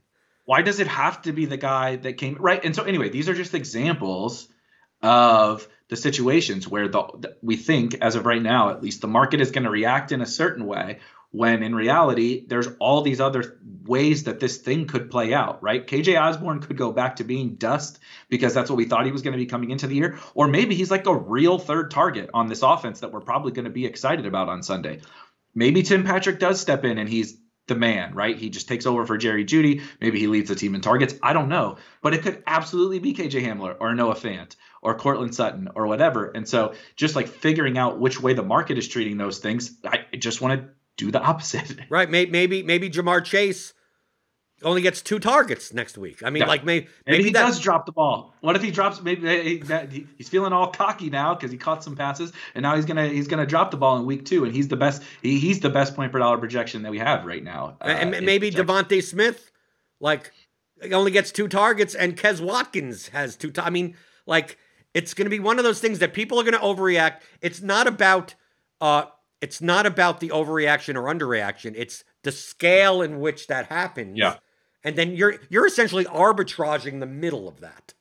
Yep. Right? So if people, you don't know what you're going to do. This is the whole point of why are you looking at stuff on Tuesday? Dude, I need to know what everyone else is going to do first, because that's like projecting the players to me is the easy part. Right? Because it's a range of outcomes. You're not projecting exact outcomes, so you just give me the range of outcomes. Right? The range of outcomes difference between Cedric Wilson and KJ Osborne. Cedric Wilson's going to have a better one. It's going to be a little bit further over. But still, there's going to be tons of overlap. That overlap range is going to be enough that the parts that don't overlap is the ownership relative to that. Right? So if the parts overlap by this much, the ownership difference should be this much. Right? But what ends up happening in DFS is that it overlaps by just this much, and the ownership is 5 or 6 times different. And then you go what? Why? What I try to do to people, I've done it in some Skype coaching sessions, which I don't do coaching. If you bought the course, sometimes I've sent out thank you for buying, and you get a free if you want me to talk to you type of thing to give back. I've tried to draw out. I did it in paper first, and I did it in Photoshop of. I took all the 8K guys, the 6 to more the 7 to 8K guys on a slate, and drew out to scale from 0 to 25 or whatever on the their range of outcomes. Yeah. And then put their floor and ceiling projections in. So use the blitz or whatever, and then show how the lines are. And then I took the piece of paper, I printed it out, and I walked back. So the camera, you could only see from this thing and go, can you tell me the difference between the lines? Right? Yes, if I make it closer, you could see that some are slightly higher or whatever. But once I scale back enough, you could tell that the bottom ones are a little bit off. But in the middle, it's here, I've shown you 12 players, and 3 of these guys are going to be 20% owned, and 3 of these guys are going to be 2% owned. I mean, so you see that, yes, the medians for these are higher by a point, by a point and a half even. But the range of outcomes is show me where all these guys could score 35 points. So that's what you could do at the 3K range with the Callaways and the Moores. You could have done the same exact thing and go, how often does this player score 12 points? And the arbitrage between the bat probability and their ownership is just so dramatically off that why let's just get back to the beginning. Why does it, if the market is so bad at efficiently projecting exact outcomes, which is what they're trying to do, why are we trying to even care? What it's what it's. I know you get it because you've been blenderized, right? I mean, you got it before anyway, but it it's almost weird to say. I don't understand how you don't get, like, we're not trying to predict outcomes at all, like literally at all. What do you think's gonna? I have no idea, nor do I care. And then people just had their heads explode and go, then what? It's like, all I need is a range of outcomes and an ownership, and just like put together plus EV lineups based on that. You back test the model to make sure that, obviously you're accurate enough on these range of outcomes, but the range of outcomes is so fucking wide that, like, what am I gaining by going into the PFF data from, what, like, it's not going to matter. You saw my tweet thread. If for most people that don't play seriously, that aren't professionals or don't play seriously, do you believe it sounds weird to say, I think it's true. My last tweet of a thread I did yesterday, if you didn't do anything all week, woke up Sunday morning at 11:30, right? Have no clue who's playing, what the totals are.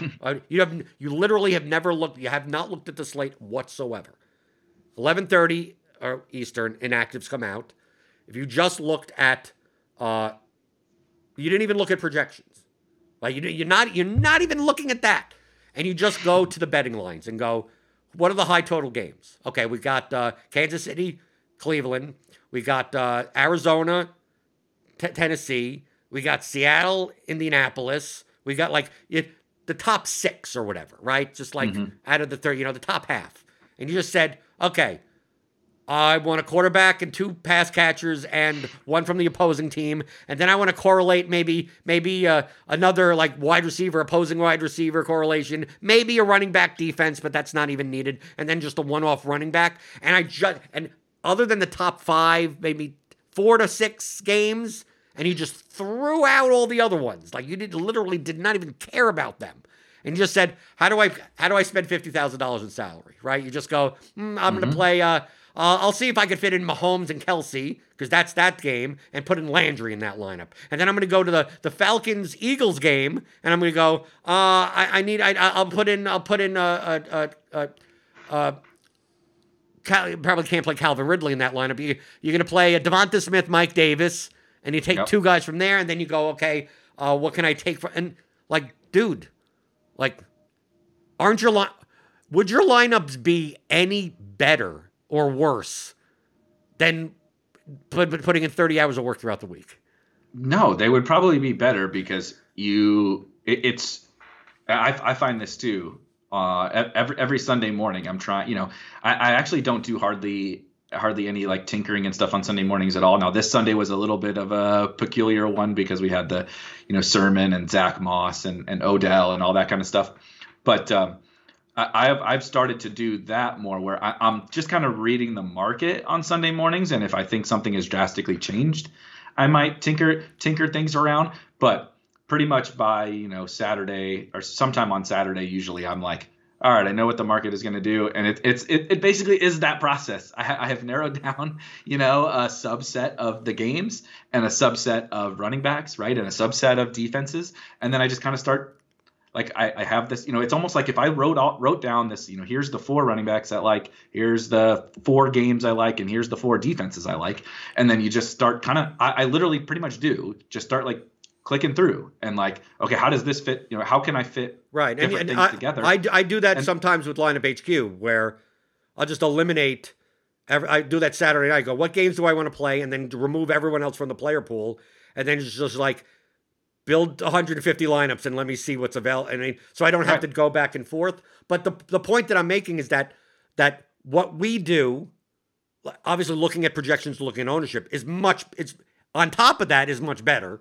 Right? So you could see, well, you need a one-off running back from one of these teams. Well, who's the most valuable? I mean, like, putting your lineup together, looking at ownership, you go, I'm going to play guys like this, and you end up with such a low-owned lineup or such a high-owned lineup. Like, I didn't say that that's the best way of doing so. I'm just saying that tweet was more towards the people that email me and say, like, can you explain, like, what you do throughout the week for your research, because or the people that I have a 9 to 5 job, I don't have the time to do everything like you do, or those types of people that on Tuesday are poring over data, watching film. Wednesday they're reading this. They're spending, and some of that is fun. If you're doing it for fun, God bless you. That's fine. Do it. I'm talking about just if you want to get better at playing the game of DFS.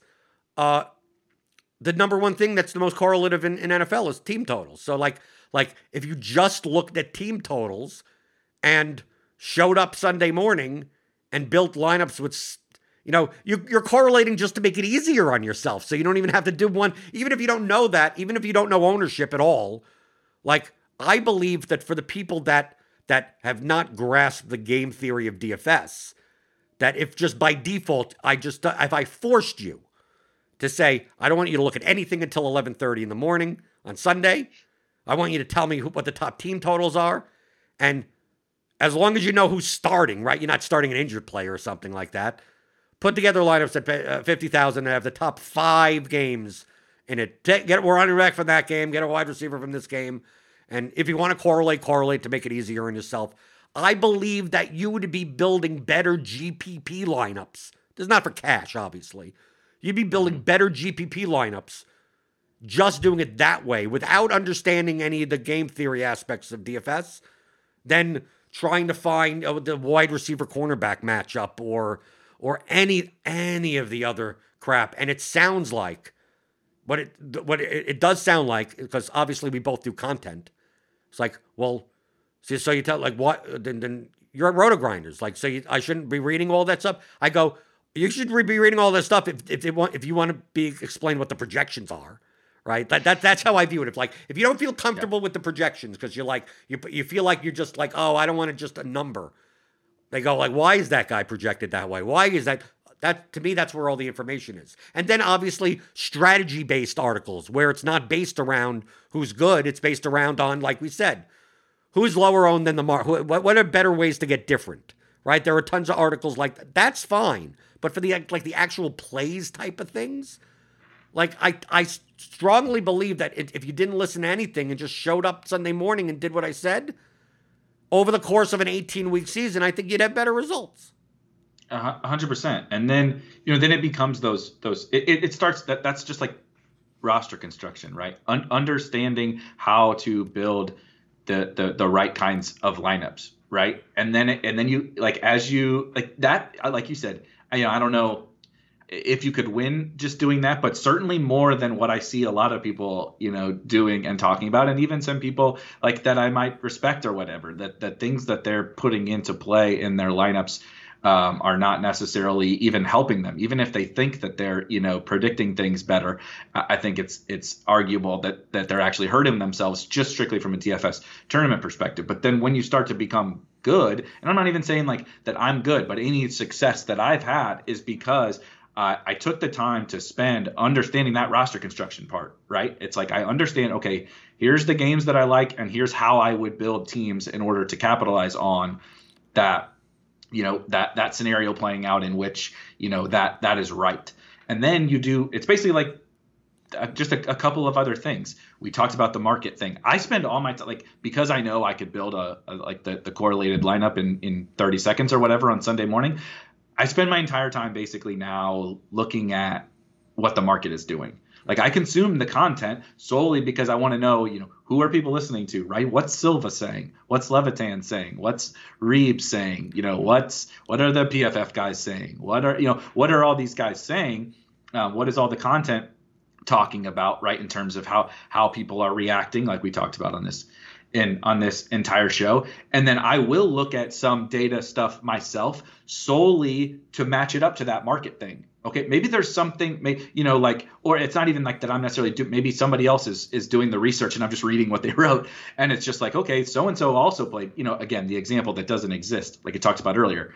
Everybody's going to latch onto this Najee Harris thing, but maybe there's another guy that's very similar, but we're not, the market isn't doing that. And maybe it's not in the projections like you talked about, Everybody's going to now project Najee Harris for 100% of snaps. Maybe another guy, maybe KJ Osborne should project for X target share, but it's not going to be in those projections. Understanding that kind of stuff, because it all goes back to, I'm just trying to see what my opponents are doing, right? Because we've done the roster construction thing. I'm not trying to, tell me who's the best pass blocking running back in the league. I'm just trying to understand, the overall market dynamics. And I do think there's a little bit to understanding, like we all do this, but understanding the kind of projection that Derrick Henry is versus the kind of projection that Christian McCaffrey is, right? Just in terms of how they get to their projection.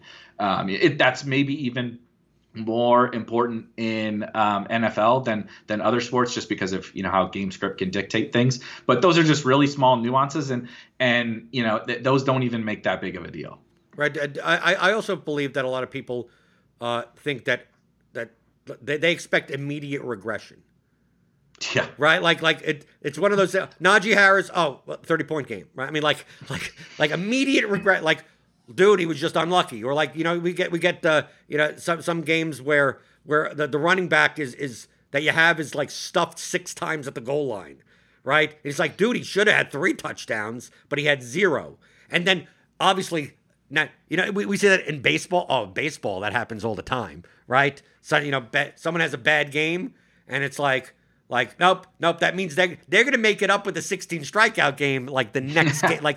No, it does. That's not how it works, right? Yep. So those types of things where it's like the underlying metrics, right? The snap share, the target share, the red zone usage, all that type of stuff, which is built into projections. Maybe over the course of an 18-game season, it does regress to the mean. But it doesn't mean it has to come all the way in one fucking game, right? Deebo Samuel, okay, he can't do that again. It's like, well, who says, right? Now for the next 16 games, maybe he doesn't do that, but it could happen twice in a row. Regression doesn't just show up like that. I stacked against Adam Plutko for an entire season in baseball. Seeing the underlying metrics going, at some point he's giving up 6 home runs in one game because this fly ball home run rate cannot be sustainable with how he pitches with a 6 xFIP. And it's like, okay, next game. And then you just constantly look and see 390-foot fly ball out, 390-foot fly ball. And just he gave up 2 hits. And when is he going to get, because he doesn't strike anyone out. So, and then obviously the time that he gets blown up, I'm on the fucking Hawaiian cruise and I couldn't benefit from it. But I'm thinking long term when I'm doing things like that. I know that I'm not going in expecting the next game. All I know is that the underlying stats say that at some point his superficial statistics are going to match his underlying statistics. So I just want to be able to benefit from that no matter what week it is. Right. And so many other people are more willing to, are less willing to do so and more willing to say, I'm going to jump on board. Eric, this is what's going to happen. I'm going to predict an exact outcome. Or I think it's funny. Not everyone's going to play Najee Harris on Sunday. He's going to get 6 points again with 100% of the snaps. And then the week afterwards, he's going to be 8% owned, and I play him, and he gets 35 points. Because they're going to jump off and go, oh, I guess they're going to go, this camp, week 1, it's going to be, this isn't the new normal. Week 2, it happens again, this is the new normal. Week 3, you get all of that regression back in 1 week, and no one plays him. What will really make him, 5% owned in the following week is if, like you talked about, Benny Snell does play.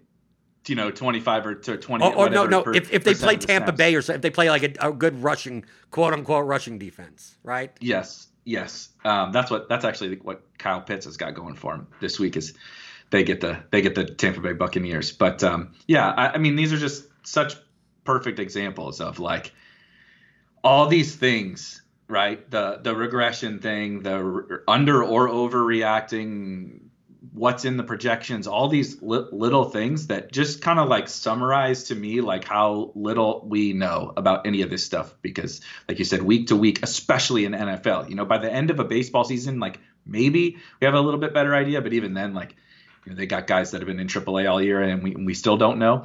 But we just really don't know like anything. And so I keep trying to, like you can have opinions. I played the Panthers not just because they were like leverage is great, but like leverage that doesn't have the requisite upside to win you anything.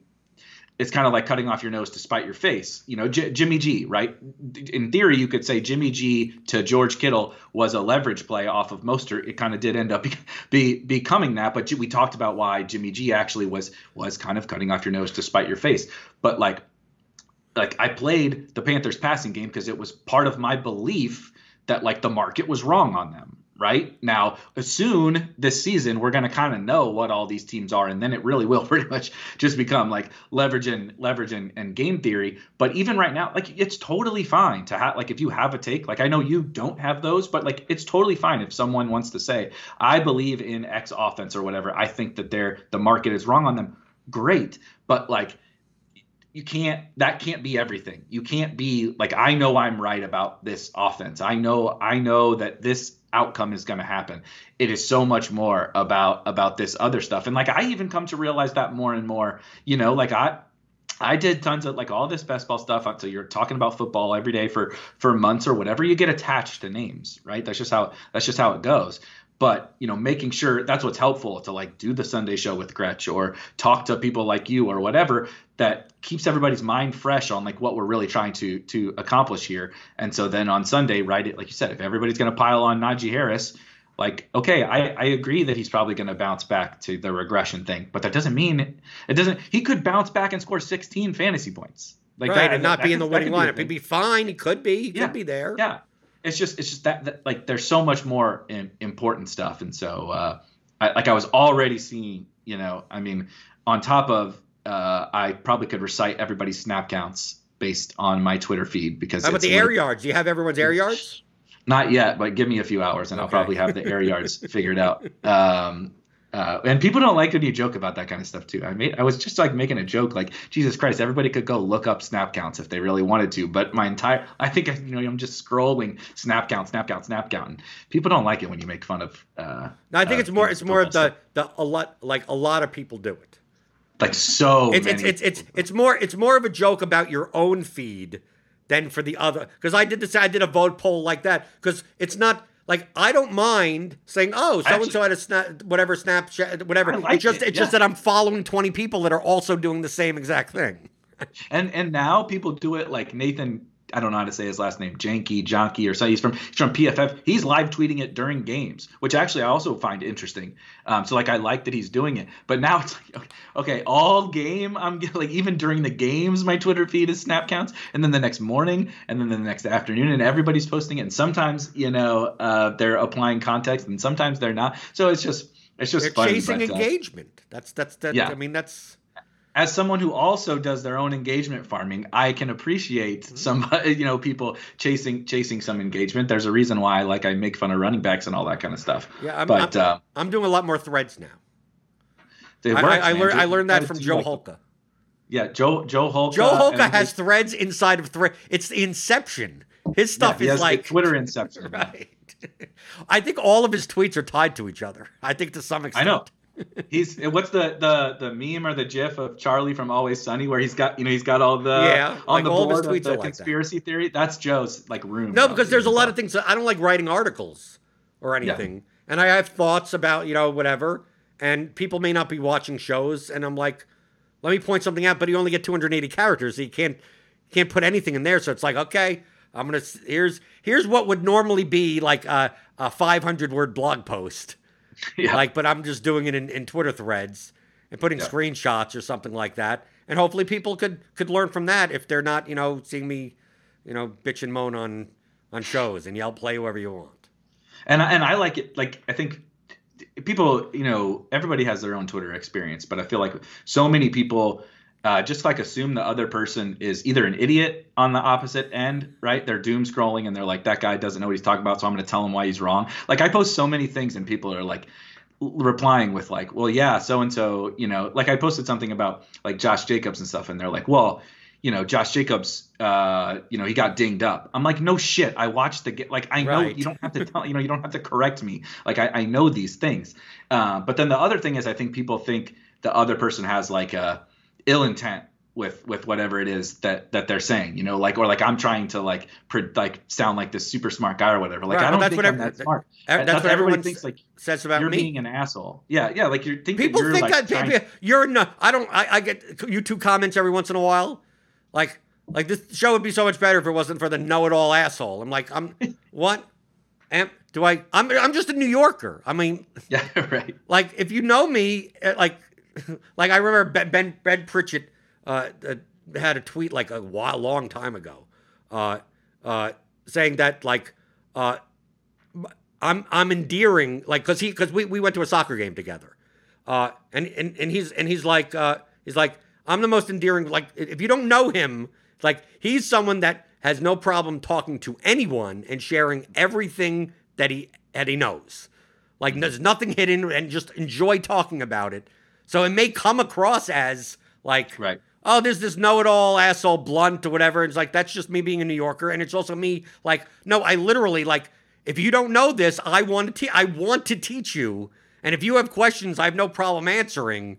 But like I'm not doing this to say, oh, look at me, I'm so much smarter than everyone. It's like, no, it's like, here's stuff that people don't read. Maybe they don't read and debate and go, I don't think so because of Yeah. that. Okay, I'm fine. I'm fine with that also. But it's like the other tweets are the ones that I'm making fun of people. I mean, when you put in Yeah, gifs of and course. imagine this and I mean the only bad tweet that deserves to be ridiculed is that plastic straws.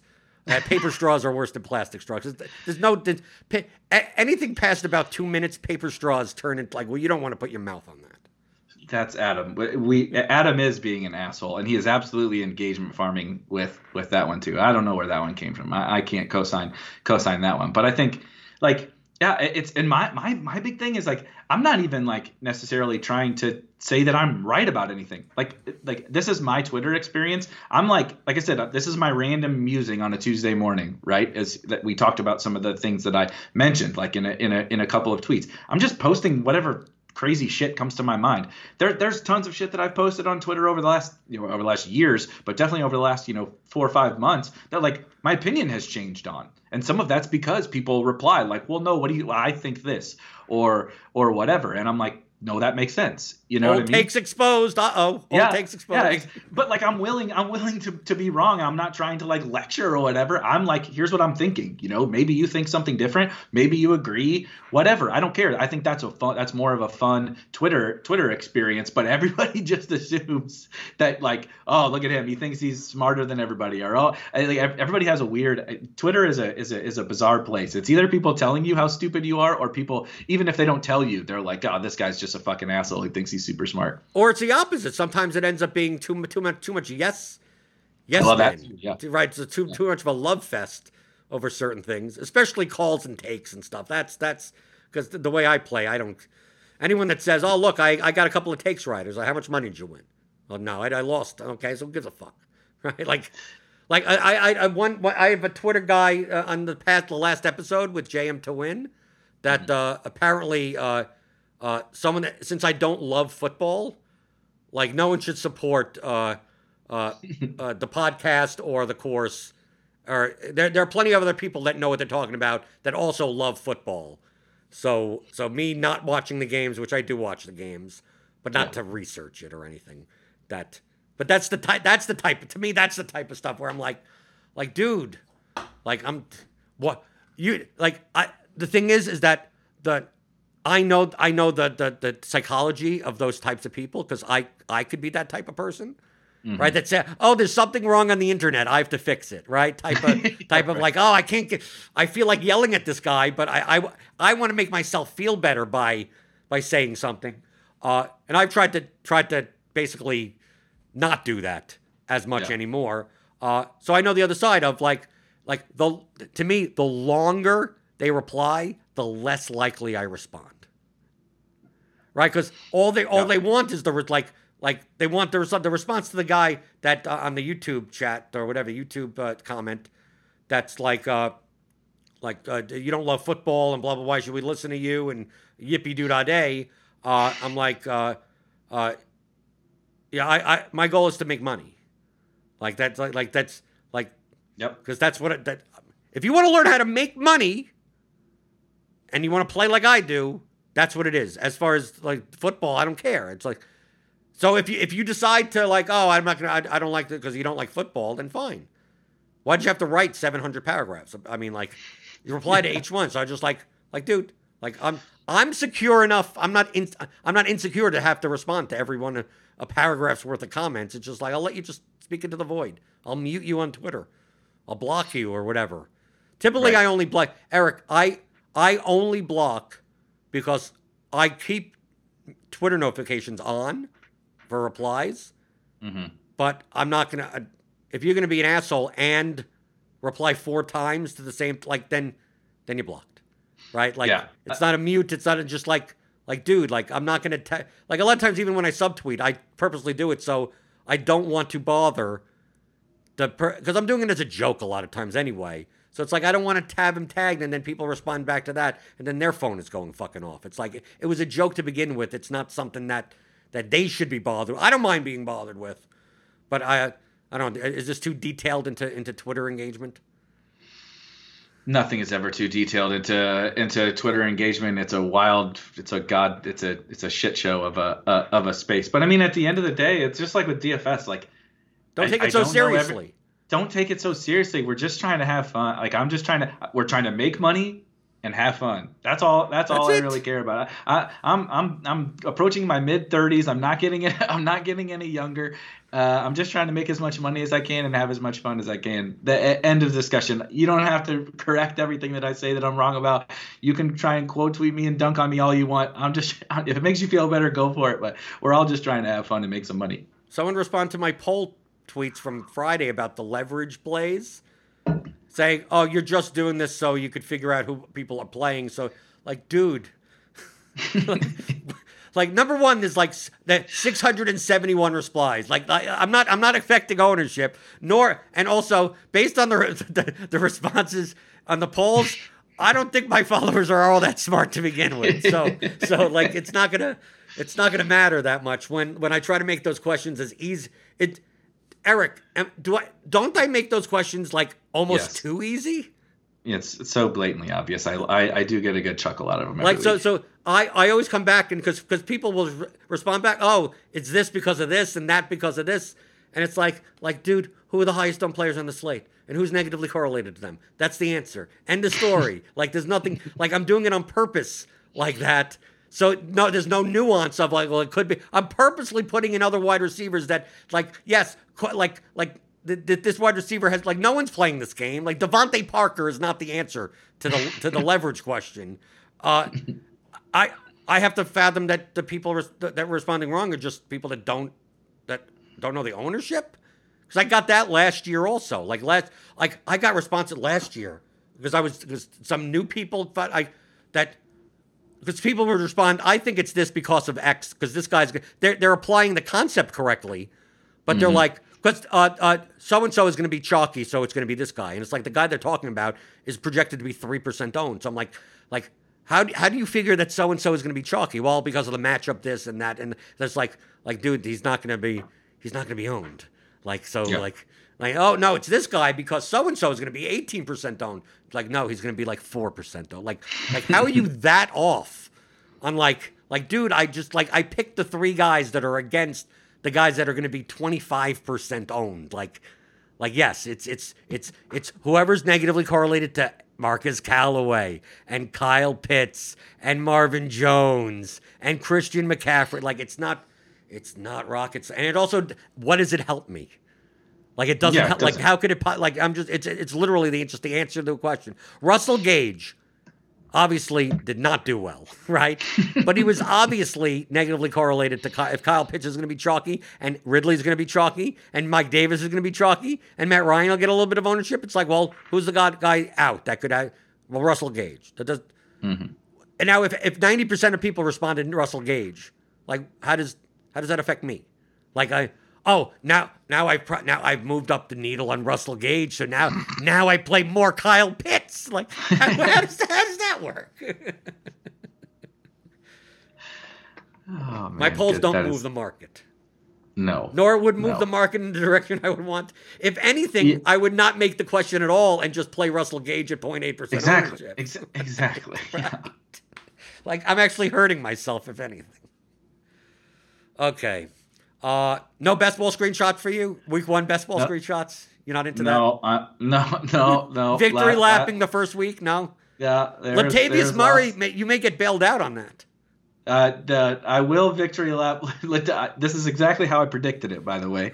The guy I was drafting in the 12th round was going to be so bad that he gets cut by the team that I drafted him for. And then he's going to go, and then not one, not two, but 3 running backs on the best running team in the NFL are going to get injured in the preseason, and he's going to step into that role. And then the rookie, or the Tyson Williams in front of him is going to. So speaking about trying to predict outcomes, good luck with that one. But Right. no best ball screenshots for me. But we are, best ball season is still alive and well. These sites are not giving me any time off because NBA has been launched and NHL has been launched already. So I'm figuring out how to fit that into NFL season. So it's fun. It's fun times. I am enjoying it, actually. Right, and I got soccer coming up, and then MMA I play on Saturdays. So it's all busy all the time. So Eric Beimfohr on Twitter, if you want his musings, his nihilistic musings, and Twitter threads, and my stuff also at Blender HD. And as always, you get the Theory of Daily Fantasy Sports. It's a 15-hour audio DFS masterclass at theoryofdfs.com.